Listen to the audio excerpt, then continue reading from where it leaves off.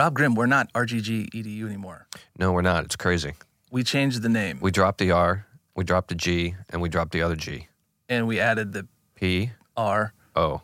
EDU. Yeah, ProEDU. .com. .com. Why did we do that? Why did we do that? Because, first of all, what is an RGG? That was kind of difficult for people to understand. But most importantly, we are educating people with secrets from working pros. It's working pros that give the best set of knowledge to, the future in the business. And we wanted to really have that reflect in the name. So it was clear and straightforward from the beginning.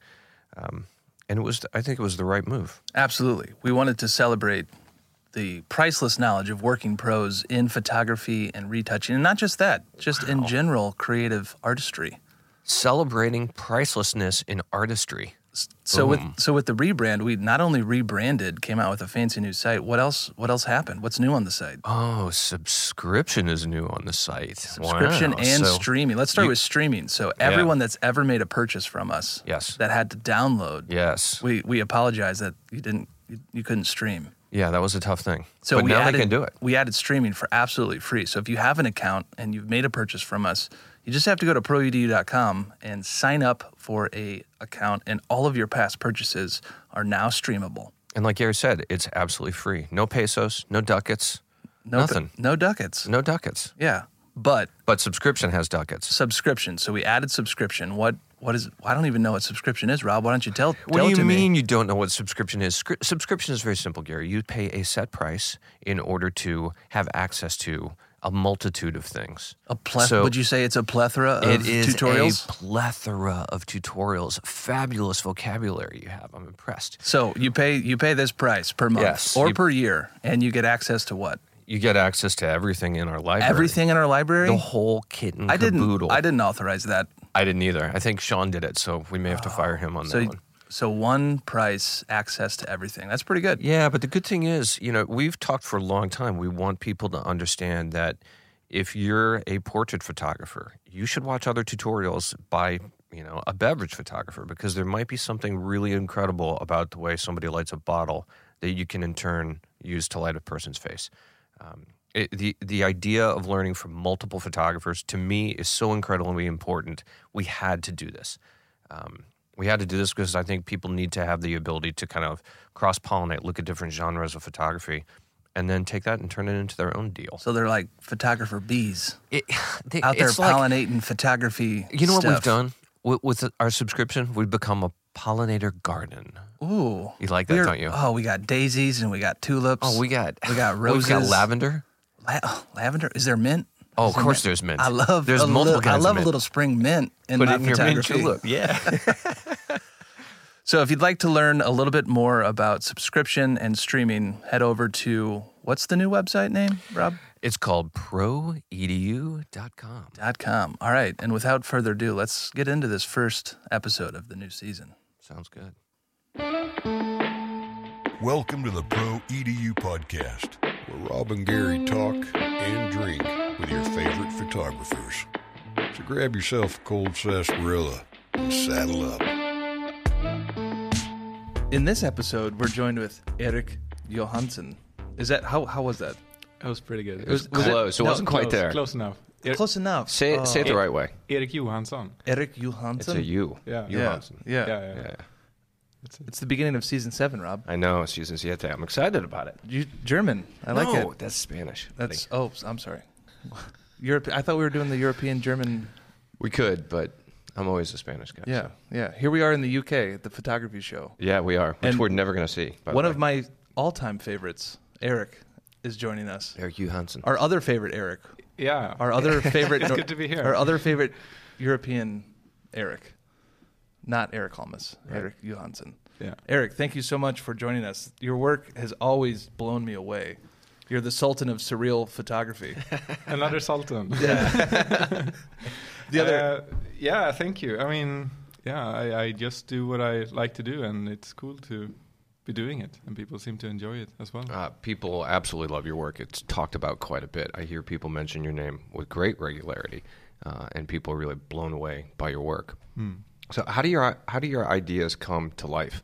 And this is every single one of these images is a serious process. These are not quick shots. No, yeah, it's a quite it takes some time usually. Yeah. I mean, I spend a couple of months on each image that I work on, and most of that time goes into planning and planning it well, like finding the locations, finding a way how can I capture it and how can I make it look as realistic as possible. Although the ideas itself, I mean, they can be quite surreal and sometimes impossible. So it's all about the planning. But I usually work on several projects in parallel. So I managed to finish around maybe 6 to 8 new pictures every year. That's personal work, right? That's the personal work. So then I also do the commission work, and that also takes time away from the personal work. But to me, I started doing the personal work just for fun, like a way as my creative outlet, I guess, in a way. Mm-hmm. And I just I feel like it's really important to do, and I know this when I work on personal work. I get approached by people who wants to do something similar for the commission. So it's a way for me to control also the direction that I go with my photography. Right. By doing that personal work, you're putting out to the clients what you want to be shooting for them, and they kind of follow that lead almost. Yeah, it kind of becomes like that, even though it's not really the plan to do it like that. It works like that. Right. We got to back up though. Let's start from the beginning. Let's back up how did you get into this industry, and how did you start out? I guess I've always been a visual person. I always liked drawing, and my grandmother used to paint, and I always had a pen with me somehow. And I guess at some point on my 15th birthday, I got my first digital camera. And before that, I used point and shoot cameras for documenting more like vacations and stuff like that. But getting a digital camera was a completely different tool to me, and something that I felt like I could. It became an extension of the drawing in a way, and I wanted to see if I could do something more with the photos and not just press the trigger and be done. And I guess I just found a medium that really fits me somehow. So you were 15, you got a point and shoot. How long ago was that? Like what year are we talking about? The year 2000. Okay. It was a very simple old like Fuji 1.2 megapixel with some super weird flat memory card. That was like a 4 megabyte memory card. I think it was some kind of serial connection. It took like a minute to transfer one image, right. So it was really slow. But it was just being used to drawing, you start with a white piece of paper, you fill it with something from your imagination. I wanted to do the same with the photographs. That I didn't want pressing the trigger to be the end of it. I wanted to see if that could be the start of it. So it became a quite natural thing to me to see how much you can push something that's already real and make it stranger, but somehow keep the realness of it in some way. Yeah, so many photographers are involved, or their entire career is based on that idea of the decisive moment, capturing a slice of life, and just that's it. You're the complete opposite. You're not capturing slices of moments. You're building things, and they really are more drawing-like than anything.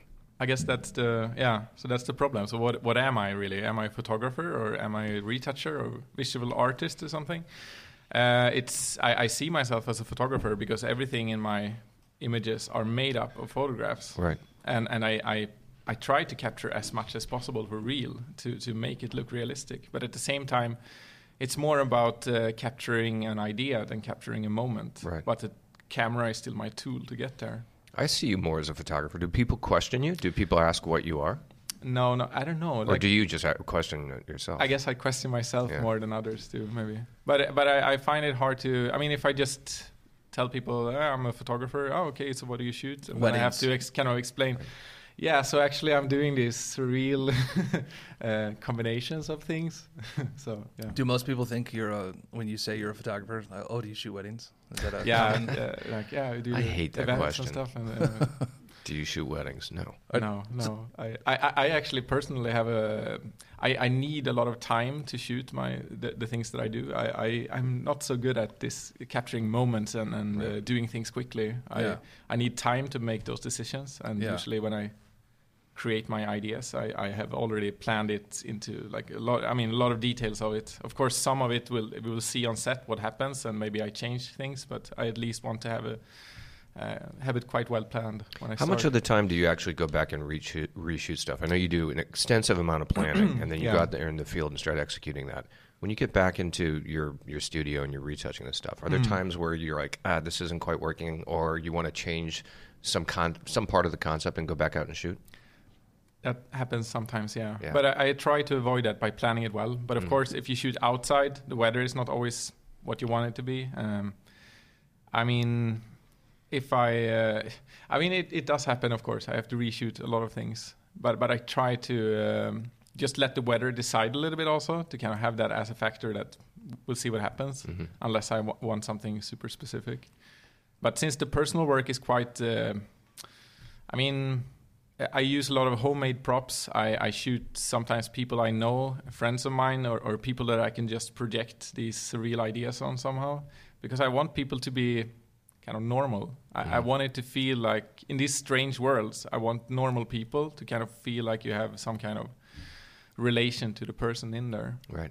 So when did you start producing work for other people? Like, when did you start calling yourself a photographer if you started shooting at 15? Yeah, I guess somehow I guess I approached photography in a different way, because I almost learned retouching first, and then I felt like that I need to shoot it to make it look like I want. So somehow I discovered photography and Photoshop at the same time somehow.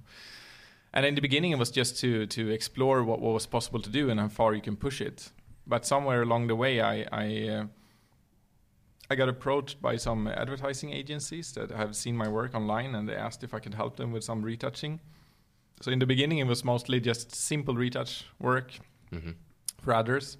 I noticed pretty quickly that the photographers shooting those things for me that I was supposed to retouch, they didn't always understand the concept and how you actually have to capture it. So after a while, I just realized that I have to shoot it as well. It's not enough just to do the retouching. So in terms of commission work, it started with retouching, but quite quickly I tried to convince them that I actually have to do the shooting as well to make it look like I want. Did you have an art background? Did you study art? What did you go to school for? No, I was very interested in drawing as a kid, but also computers. I grew up on a farm in Sweden, and my dad had a computer very early on for various farming tasks. Apple or PC? It was a PC. It was some kind of for the food for the animals and stuff like that. And I just really enjoyed the computer and see what you could do with the computer. And when it came down to what to work with, the photography and all that, it just felt like a fun hobby, and it felt like doing something with computers would be more of a real profession. So I started studying computer engineering at university, and somewhere around that time, I rediscovered photography and started shooting more and more. So I finished my engineering studies, but by the time I finished, I felt like I wanted to try out the photography as well. So I think I just had this kind of engineering approach to photography, which gave me a little bit different angle, I think, and more of a problem-solving approach to the way that I capture my work. As I'm listening to you, I'm wondering a couple of things about being young, growing up on a farm, because there's so much connection to land, open spaces, big, vast open spaces with these funky kind of connections to humanity in your images. So I'm kind of wondering if you feel like growing up on the farm influenced you in that sense. And to that, when you're a kid, did you read a lot? Because there's so much fantasy in this. There's so much imagination. Where do you think that spark of imagination came from? Yeah, I guess I think everyone is born creative and thinking about things. I just think that I never stopped doing it maybe somehow. I remember these wallpapers in my kids' room with funny pattern, and I was just looking at it and thinking about figures and things like that. But I guess as a kid, I also we went to the library about once a week, and I usually I borrowed these books with a lot of illustrations in them. I really liked looking at the images and making up some stories on my own. So it was almost more like, instead of just reading the stories, I like to lose myself in the images. Right. See the stories. And that's kind of what I wanted to do with my own work also. It's partly I have an idea behind the image that I want to create, and the title is usually a clue to that. But I also want it to be a little bit open, that I create stories that are a little bit open for interpretations as well. It's when I did an exhibition in Sweden 2 years ago, I guess. I'm not such a known face, so I could kind of walk around just listening to people, what they think about it. And I think it was very interesting to just hear what people spoke about when they looked at the pictures. And it was all kinds of ages, like old and young, and everyone had their own stories somehow. And what were people saying? What did you like hearing about your work? I mean, it's like I try to capture a moment in time when something interesting is happening, like a scene it's almost like a frame, like a window into another world, but just a still somehow.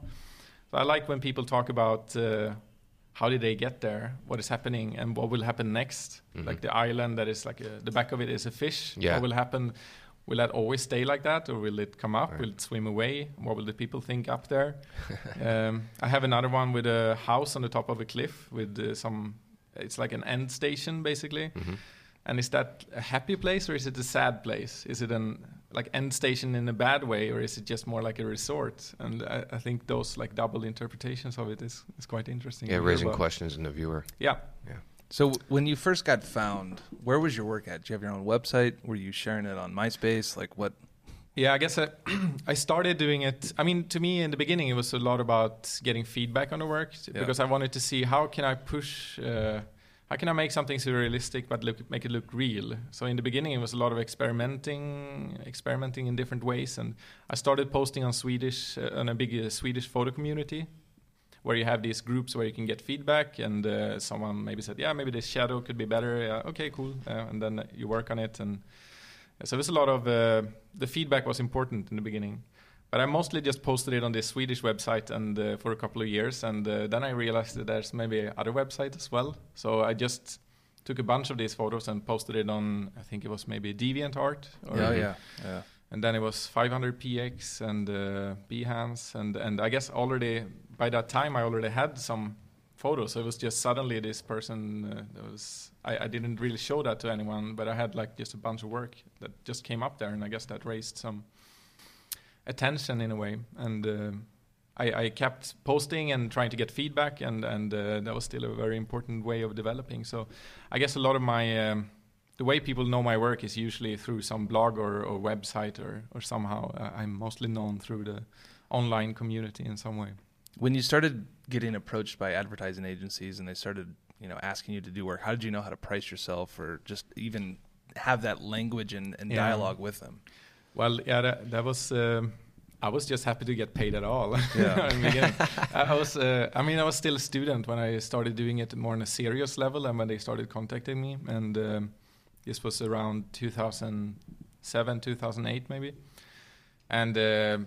I probably asked around a little bit what is reasonable for doing some simple retouch work, and it was not a lot of money in the beginning, but it was something, and it was a good way for me to learn how the industry works a bit as well, and with deadlines and everything. So I didn't feel the pressure as much also, since I didn't charge much for it, but still I wanted to make it look nice, of course. So that was about a decade ago. When would you say you like really started like calling yourself a full-time photographer and started really making a living doing that?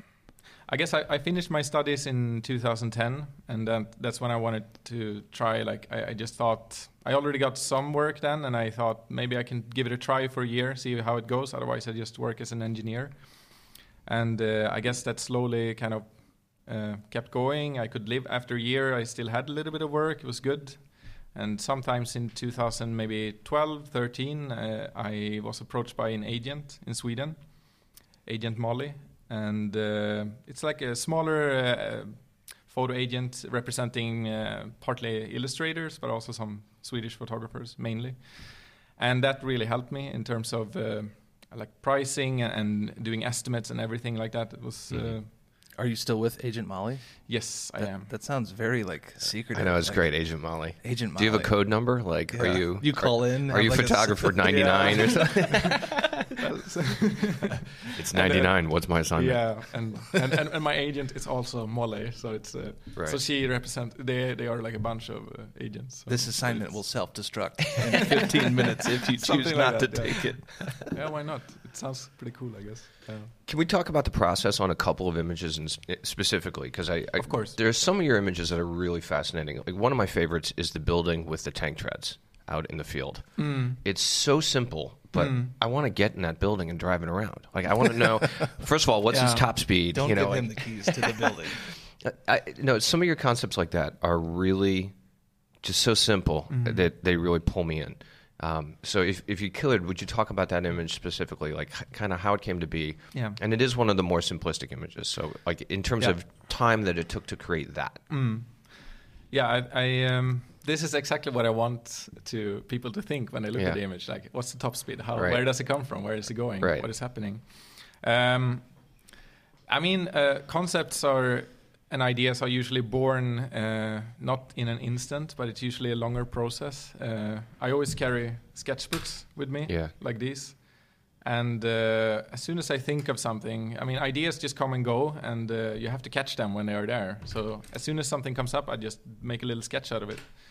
And usually, sometimes I go back and look and see how I can combine these things. And it's a lot about associations, looking at things and trying to find combinations in a little unexpected ways. Things that normally don't really have a connection, but try to see how that can be, how I can make it look interesting and what I want to say with it. So with that particular image, I was living in Berlin by the time. This was sometime in maybe 2014. And there's a very interesting city, Berlin. There's a lot of contrasts with the different buildings. You have really old buildings, you have newer buildings, you have graffiti, and you can have modern buildings next to old buildings. And I was walking around one day, and I just saw this building, and it was kind of some other buildings around it were destroyed, and it was almost a little bit isolated. And I thought that it almost looked like a train, or that there could be a window there could be like somehow it could be driving around somehow. It felt like, to me, Berlin by the time was my home, and it felt like it could be a home that's maybe it break loose and go somewhere else. And so a lot of these questions came up, and I just started thinking about it and what is happening. Maybe it's how is it moving? Does it have wheels? It would have to be able to go everywhere, so it needs maybe some kind of wheels that can go in different terrain as well. Right. How technical when you're capturing an image like that building? Are you measuring everything and then copying that with the landscape? Yeah, it's a lot of layers of it. So like, so I want to create this surreal place somehow, but at the same time, it's really important to me that it feels realistic. So like the wheels should be in relation, the size to carry the weight of the thing, and where is it going? What the light needs to be consistent. The light needs to come from the same angle and everything. I usually scout a lot before going to the location. Now this one particularly I saw when I was out on a walk, but otherwise I would use Google Maps. Maybe I would check Street View to see the location before going there. I will check website for checking where the sun will be throughout the day and how high it will be. And if it's a combination of several different images, I want the sun in perspective needs to be kind of in the similar position, and then maybe one part is harder to control than the other because you're limited to from where you can shoot it, and maybe that has to decide. It goes a lot of planning into it in that sense, I guess for this particular image, it was just something that grew very, very slowly, and the wheels or these things that it's going on. I photographed it on a machine that out in the field that was driving around. It's like a tractor basically that can go, that has a more even like pressure on the ground somehow, so not flatten it as much. And I was just standing there shooting it right when it came in the perfect kind of where the sun was hitting it the same way as the building was. I love that image. And was that handheld, or are you shooting mostly from a tripod? No, I used to be more of a like handheld, doing it, just see how it goes. Kind of shooting handheld, walking around, maybe holding sort of no flare in the lens, trying to avoid that, and just try to keep it steady, shooting a raw, low ISO. Nowadays, I'm a lot more planned. I try to always shoot on manual. I always carry a tripod. I'm shooting with a Hasselblad now as well, so it's really heavy. And, it's not a light camera. Even the mirror, like flop, it just makes everything shake. And so it's what's been the evolution of your cameras since the Fuji? Well, I started with a Canon EOS 400D. Before that was the Fuji. It was like more point and shoot digital cameras, but the first DSLR was a Canon. It was then when it was a 40D, it was a 5D Mark II, shot with for a couple of years, and then I just I was quite happy with the 5D Mark II, but I was helping some advertising photographers who were shooting with a Hasselblad to retouch some of their files, and I was blown away by the crispiness of those files. And I felt like at some point I have to move into medium format as well. So sometime 2012, 2013, I decided that, okay, now it's time to invest in that. And I was trying out both Phase 1 and Hasselblad. And in the end, I just liked the look of the Hasselblad files more. I liked ergonomics, and I liked the wide-angle lenses that they had more. So yeah, they're beautiful cameras. They're not lightweight, though. I mean, you gotta you gotta have some support. It sounds like a cannon going off too. It's yeah, it does. The mirror has a slap to it for sure. Do you lock it up, or do you? I usually lock it up. Yeah. So it's like double tap one button, like, and then 2 seconds, and then down. So it's it works well for the way that I work, since it's so well planned, and it's okay. I don't like to walk around with the camera like, oh, let's see if I find something. It's more like, okay, now I have the location. Now I bring the camera, tripod, up everything, and then I take the picture. So, but the benefit, I mean, it slows you down a bit, but I think it's good because it makes you think also. Yeah, it makes you think through the process as you're doing it, because you can't be just speedy and zoom around and catch 50 different angles and perspectives. You got to slow down and think about what you're doing. Totally. And the files are also 120 megabytes each. Yeah, they're huge. So it's like, at least when I'm done, I'll just go through, okay, this is gone, this is gone. I just remove 2/3 of everything. How many images make up one of your images? Is there a maximum or an average, or? Yeah, it's a bit hard to say. Usually the files are pretty big. They are usually around 7-8 gigabytes. Yeah, that's a huge file. Yeah, and maybe they contain around between 100 to 200 layers.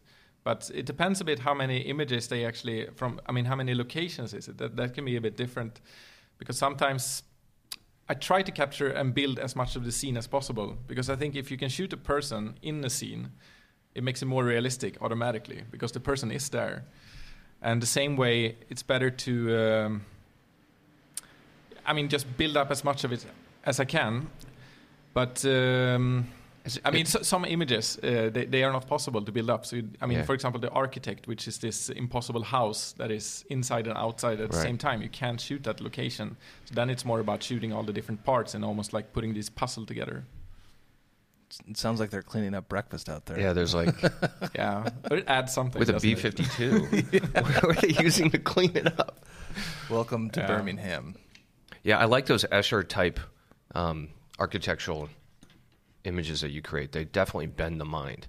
Is that hard to work on? Like when you're looking at that image and creating it in post-production with 200 layers, how do you manage all that?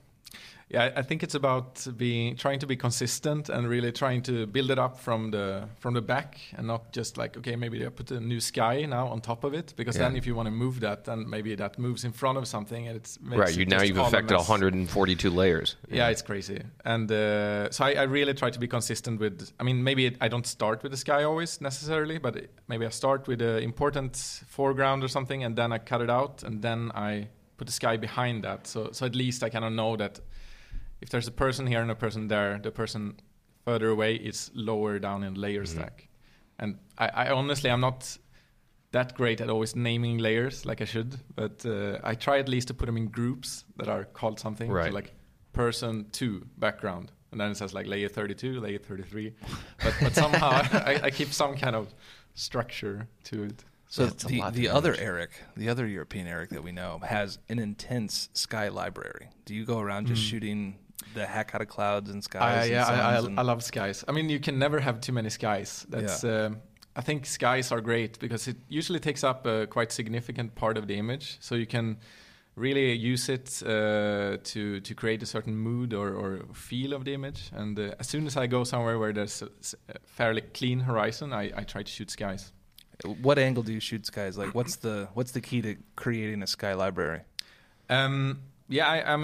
Skies are fairly far away, so the height doesn't affect it as much. Okay. The perspective is not as important there. And I kind of do this trick that I usually shoot the skies on a wider angle lens than the rest of the scene, and then kind of put these together, because somehow it just makes it feel more huge. Do you always have the Hassi with you, or are you carrying around like a Canon for skies or something like that? No, I like the resolutions to match as well as possible. I mean, now I have my 5D Mark II. I still have it, but it's a little bit long in the tooth. I don't know. Yeah, a little bit.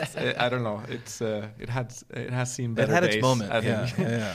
But now, so it's more. I mean, if I go I go on photo trips sometimes. I have my camera with me here, and I will try to stick around for a couple of days here and shoot some things along the coast here. So, and the coast is great. Good horizon. Like it's. I like when weather is changing. You have clouds moving in, and there's no shortage of clouds here. No, at that's all. Good. Weather changes are perfect for shooting material, I think, in general. So I think like skies is something I shoot a lot. Trees, landscapes in general, stuff like that. Sometimes you have clients approaching you. The difference with the client work is that you usually have a deadline, which I don't have with the personal work, and then they sometimes approach you in wintertime and, hey, we want some nice trees here. Then it's good that you have some of those. So who are your clients now? What do you work on? It's usually advertising in some way. It's I don't really have a typical client. It can be all kinds of clients, I guess, and a little bit from here and there. I did some work for a construction client, a big construction company in Sweden last year that wanted a more like surreal take on it somehow. Done some work for Toyota. I've done some work for Heineken in Ireland just a couple of months ago, and now I'm shooting a new campaign for another big American company, which I can't say at the moment. But it's been a few really exciting days of shooting this week. So how often are you on the road? Do you travel a lot? I don't know, like not super much. I mean, I try to do more. I like to go somewhere for a more like compact amount of time. That I have I know a landscape photographer that I travel with sometimes. We don't really compete because I shoot the same landscapes that he do, but then I just change them into in recognizability.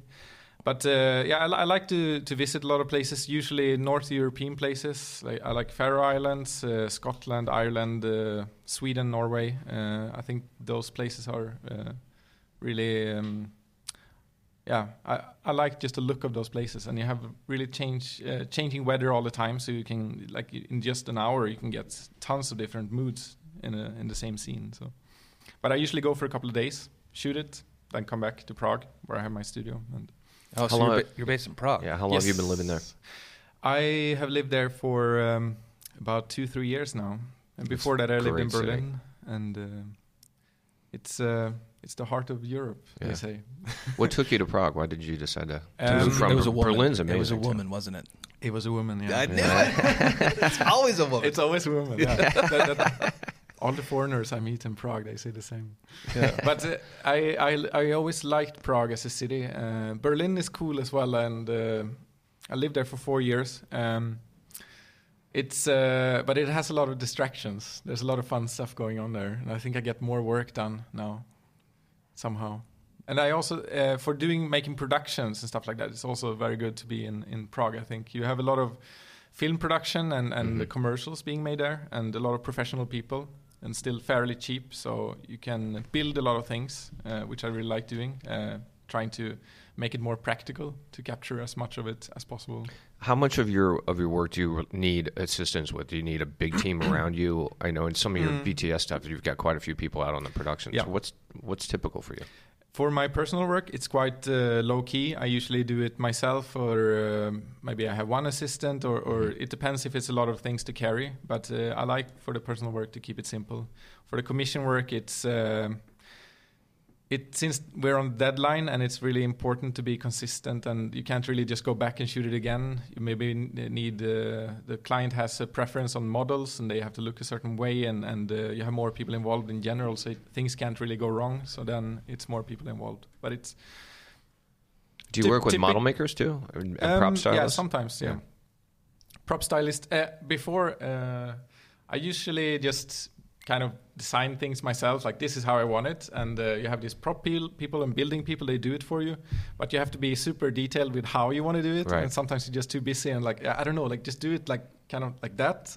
And then they need more specific instructions. Right. So it's really nice to now I work with a stylist or like a prop stylist that really helps me, and I explain my vision, and she can explain to them how to do it. So it's I have a nice team of people I work with in Prague now usually, and we have a studio. I have a small studio, so I don't need studios so much. I usually shoot on location a lot, but if I need to shoot in the studio, I usually rent a studio if I need something bigger, and then I rent the size that I need for that project. Are you a messy desk person, or is it like immaculate and like everything has its place?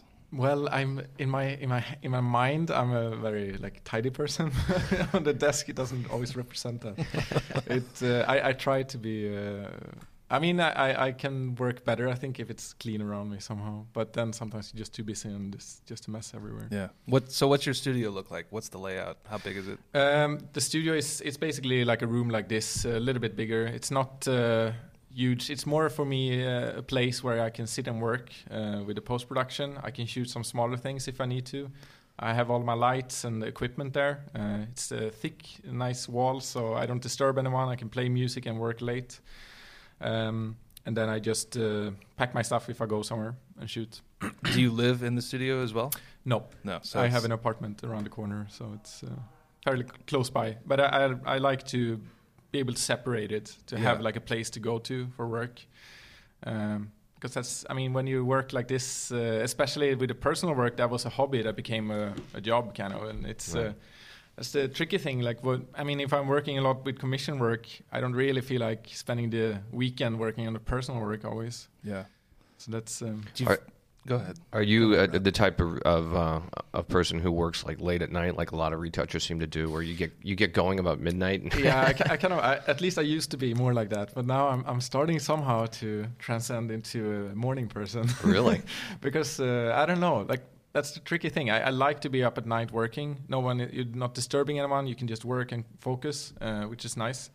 But you have the same thing in the morning, and it feels like you can kind of cheat on the world by just being up 2 hours before everyone else.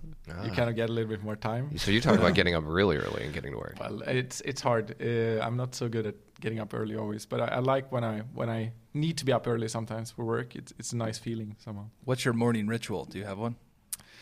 Eat breakfast fast and then go to work.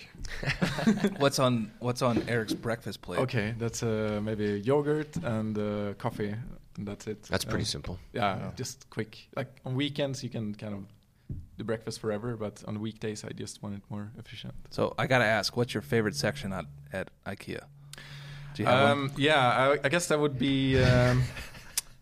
The lights are quite fun, I think. Yeah. Walk around there, just be mesmerized by the different lights. The bookshelves. Do you see what new stuff they have? Do you take the shortcut through kitchen, or do you go through the whole maze? Like we in Swedish school, you learn the shortcuts. Actually, so they teach you that in Swedish. Do they have a class on IKEA? Yeah, so Swedish people can navigate completely differently. I heard that people get lost. A lot of people. My wife always gets lost. I'm like, no, it's this way. Was there ever a time where you thought you'd be designing stuff at IKEA as an engineer? Not really. I guess I was more of a. I mean, when I studied computer engineering, it was just I liked the problem-solving part of it, but it was not visual for me enough. So in the end, my master I did as an interaction designer. So that was more of a. I guess if I would have been working with that, it would be more interface design or usability, that kind of stuff somehow. You guys are really good at directions. Like you can just draw some directions and there's no words, and it's like this is how you put it together. Everyone, it transcends every language. Yeah, it's visual. Yeah, yeah. But I find myself, I'm actually the only person I know that can put together any piece of IKEA furniture and not look at the directions.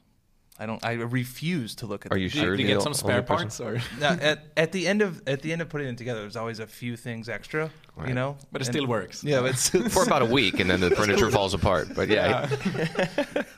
You could work for them. You can make it more efficient. You don't need these. You don't need all the screws. No, they're extra. Yeah. Extra. That's why that desk doesn't work so well in the studio. Which desk? There are a lot of not so working desks in the studio. We have a whole collection of them. Yeah. So let's talk about your personal work. What are you currently planning? What's the next piece coming out?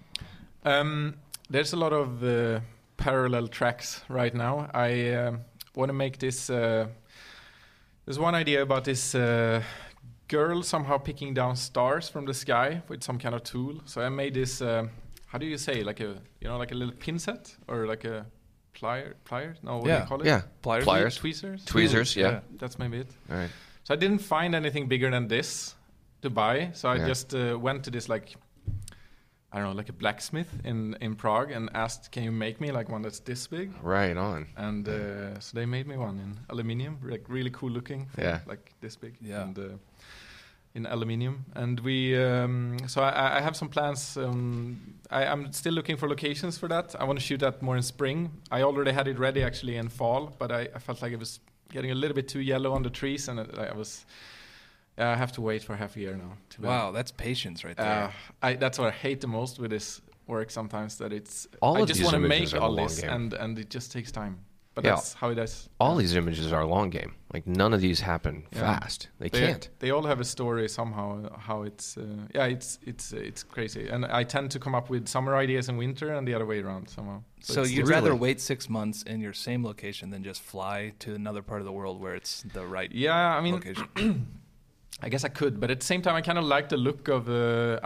Since the ideas are so different, and I want some kind of consistency in it, and I think the environment is one part of that somehow. Mm-hmm. So I want to kind of stay in the Northern European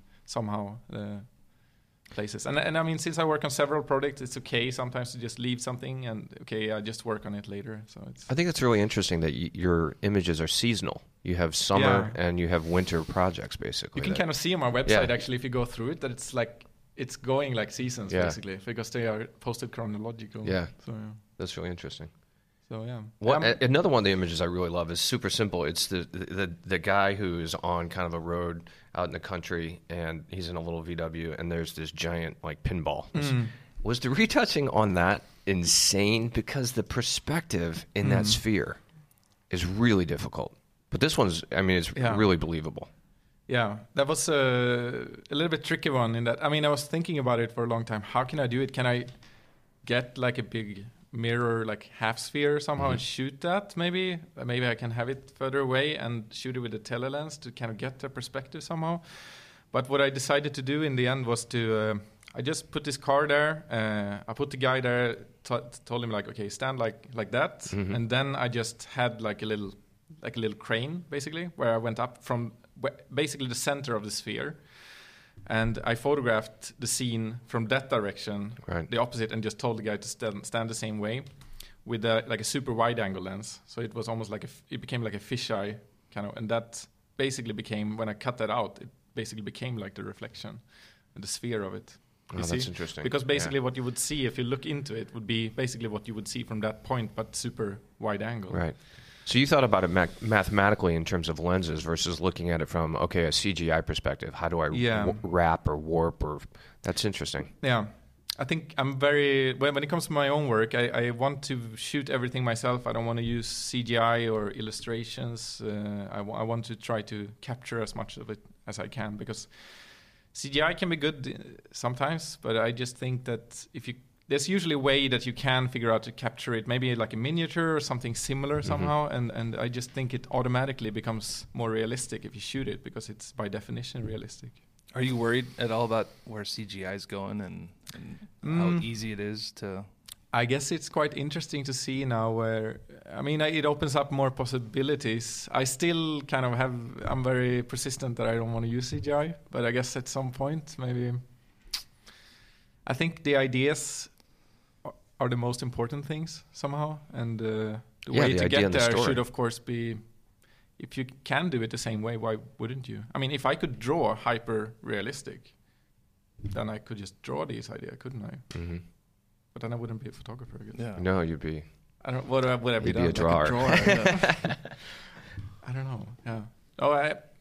But I think I'm not afraid of it. I think it's nice. I think it's so cool today that this art form is quite democratized, because anyone can photograph today. Cameras are fairly cheap and accessible. And accessible, and I think the cool thing with Photoshop is that it's the same program for everyone.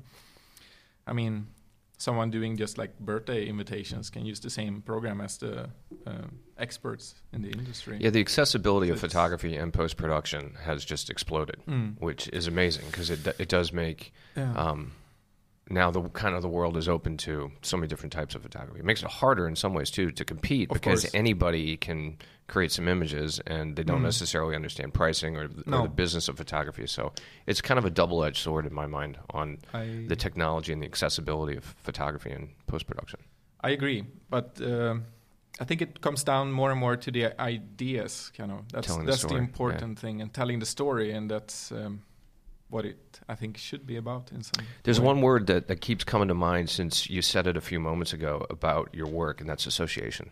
I really do think that your work is so successful because people do associate something in their life, in their history, in their past with those images. You can relate to it, whether it's whimsical or completely, a far-fetched fantasy. I think there's something about the viewer that says, "Oh, I can connect with that." Yeah, and they start to question it. It's cool. Yeah, that's what I'm trying to do. Yeah, and then I use, colors and compositions and all these technical things as well. But it's in the end, it's about trying to create some kind of moment that can tell a story. Right. And that's partly my story and partly the story that's told in the viewer. I know for me that image of the building that could drive around, that immediately took me back to, there's a comedian named Stephen Wright in the U.S.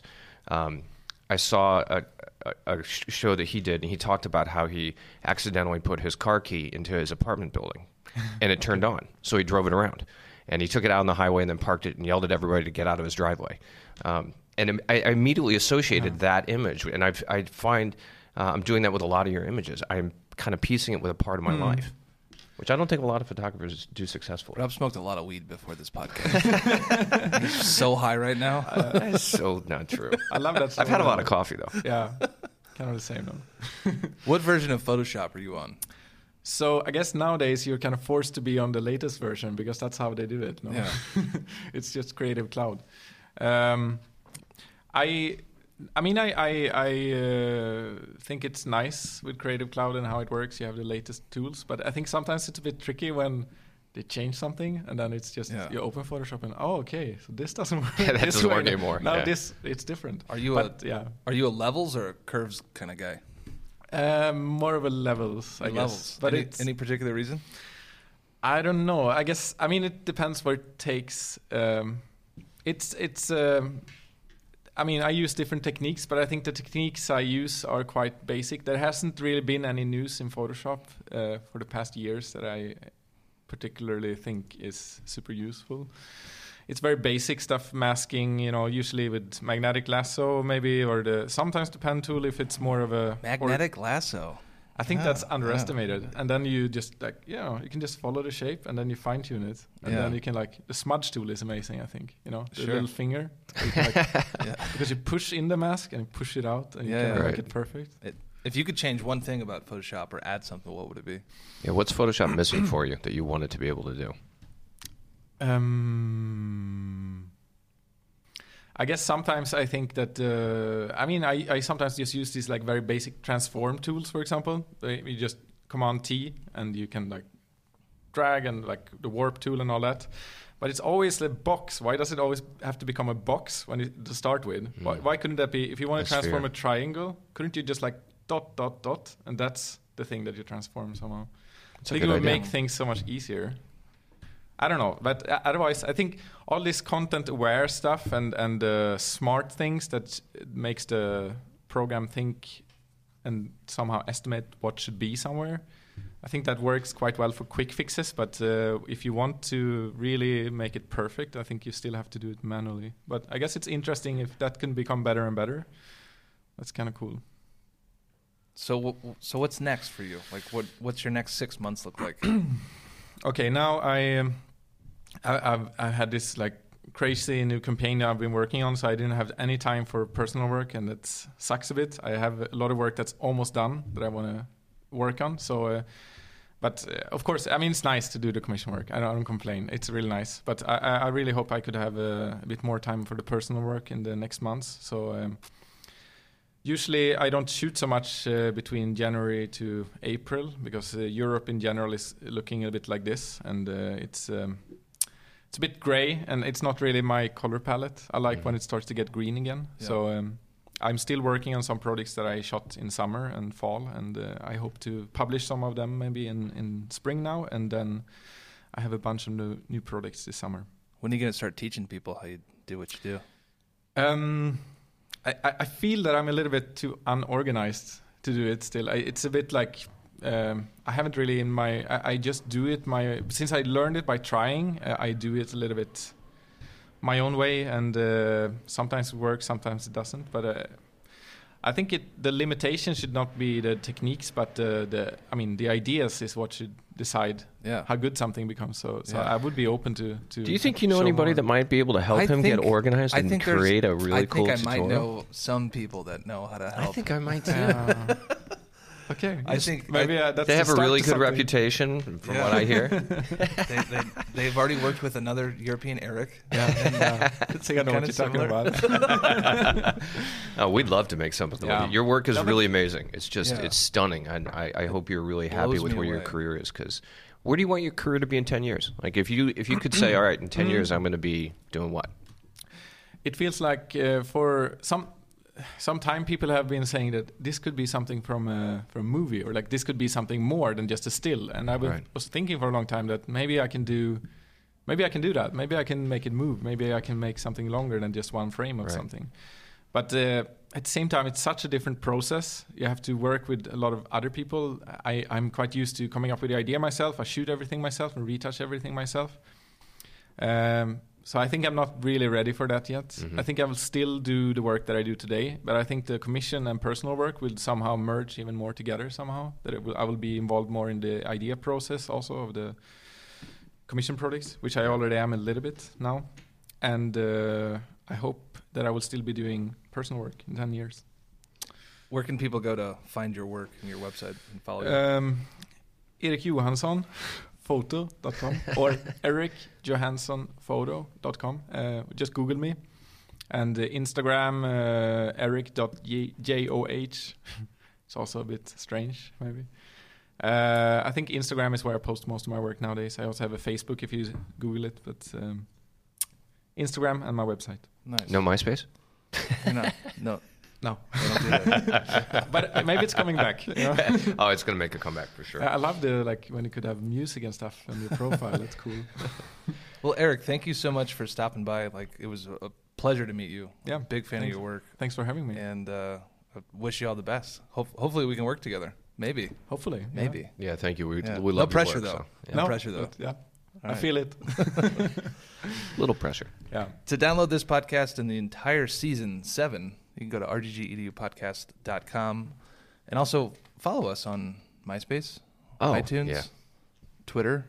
What else, Rob? Oh, God, there's everywhere. Stitcher, there's Google, SoundCloud, there's the Google machine. It's everywhere. We're like universal at this point. Yeah, we're like herpes. Yeah. It's everywhere. Hadn't thought about us in those terms, but sure. Yeah, you can't lose us at this point. We're forever. We're a lifelong addiction. Oh, I went there, didn't I? Yeah, you did. Yeah. It's fine. It's good. Yeah, it's good. I want to be a lifelong addiction. I can't take it back at this point. Yeah. It's out there in the interwebs now. Yeah. Is that it? I think that's it. All right. Goodbye. Great. Rob, we made it through the first episode.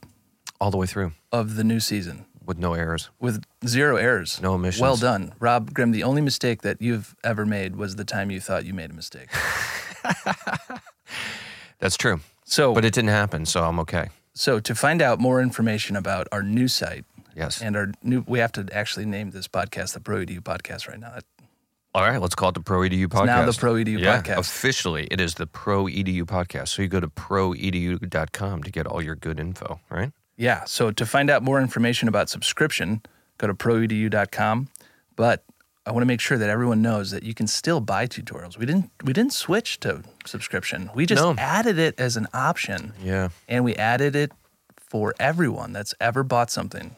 Yeah, some people don't want subscription. They just want to buy one thing at a time. Hey, that's fine. That's fine. That's fine. And some people want subscription. So we're about options. And guess what? There's no contracts. We didn't get all sneaky with weird Isn't that amazing? Yeah. We're not the cable company. We're not going to sneak a contract in there and then you're stuck. No. You know? No. Like, if you don't like it, bail. You could stream it from a phone, from an iPad. Oh my God. You can stream it, Rob. You could stream Can it you from do it your, on a smartwatch? Your Motorola. What do you have? The Sidekick? No, it was the flip phone. The flip it was phone. That gray thing. But it doesn't. Yeah. You can't stream it from your flip phone. No, I wish I could. But you can stream it from your Apple TV. Okay. If you Apple makes TVs? If you AirPlay it to your Apple TV, you can watch it from your computer. If you got that whole thing set up. Yeah. You got that set up at home? I do. Dude, you do? Come on. You AirPlay? Yeah, if I need to. So to stream every single tutorial that we have in our library, sign up for a subscription. And every single tutorial that you've ever purchased, you can go to proedu.com, sign up for a free account, and stream that now. You can also stream Rob Grimm's free beer tutorial. That's completely free on the site still. I know, it's crazy too. I know. You know, we got to start authorizing these things. We got to stop letting people that work for us do things. The entire library for free or for subscription? That's crazy. Yeah. Well. Access to everything. It's like the keys to the castle. Keys to Le Castle. Le Castle. It's French. It's a French castle. Of course it is. All right. Well, we did it. Episode 1 in the can. Cool. Adios. All right. Let's get on to the next guest. You got it. Pro EDU is now unlimited. Get access to every single tutorial. Sign up at proedu.com today.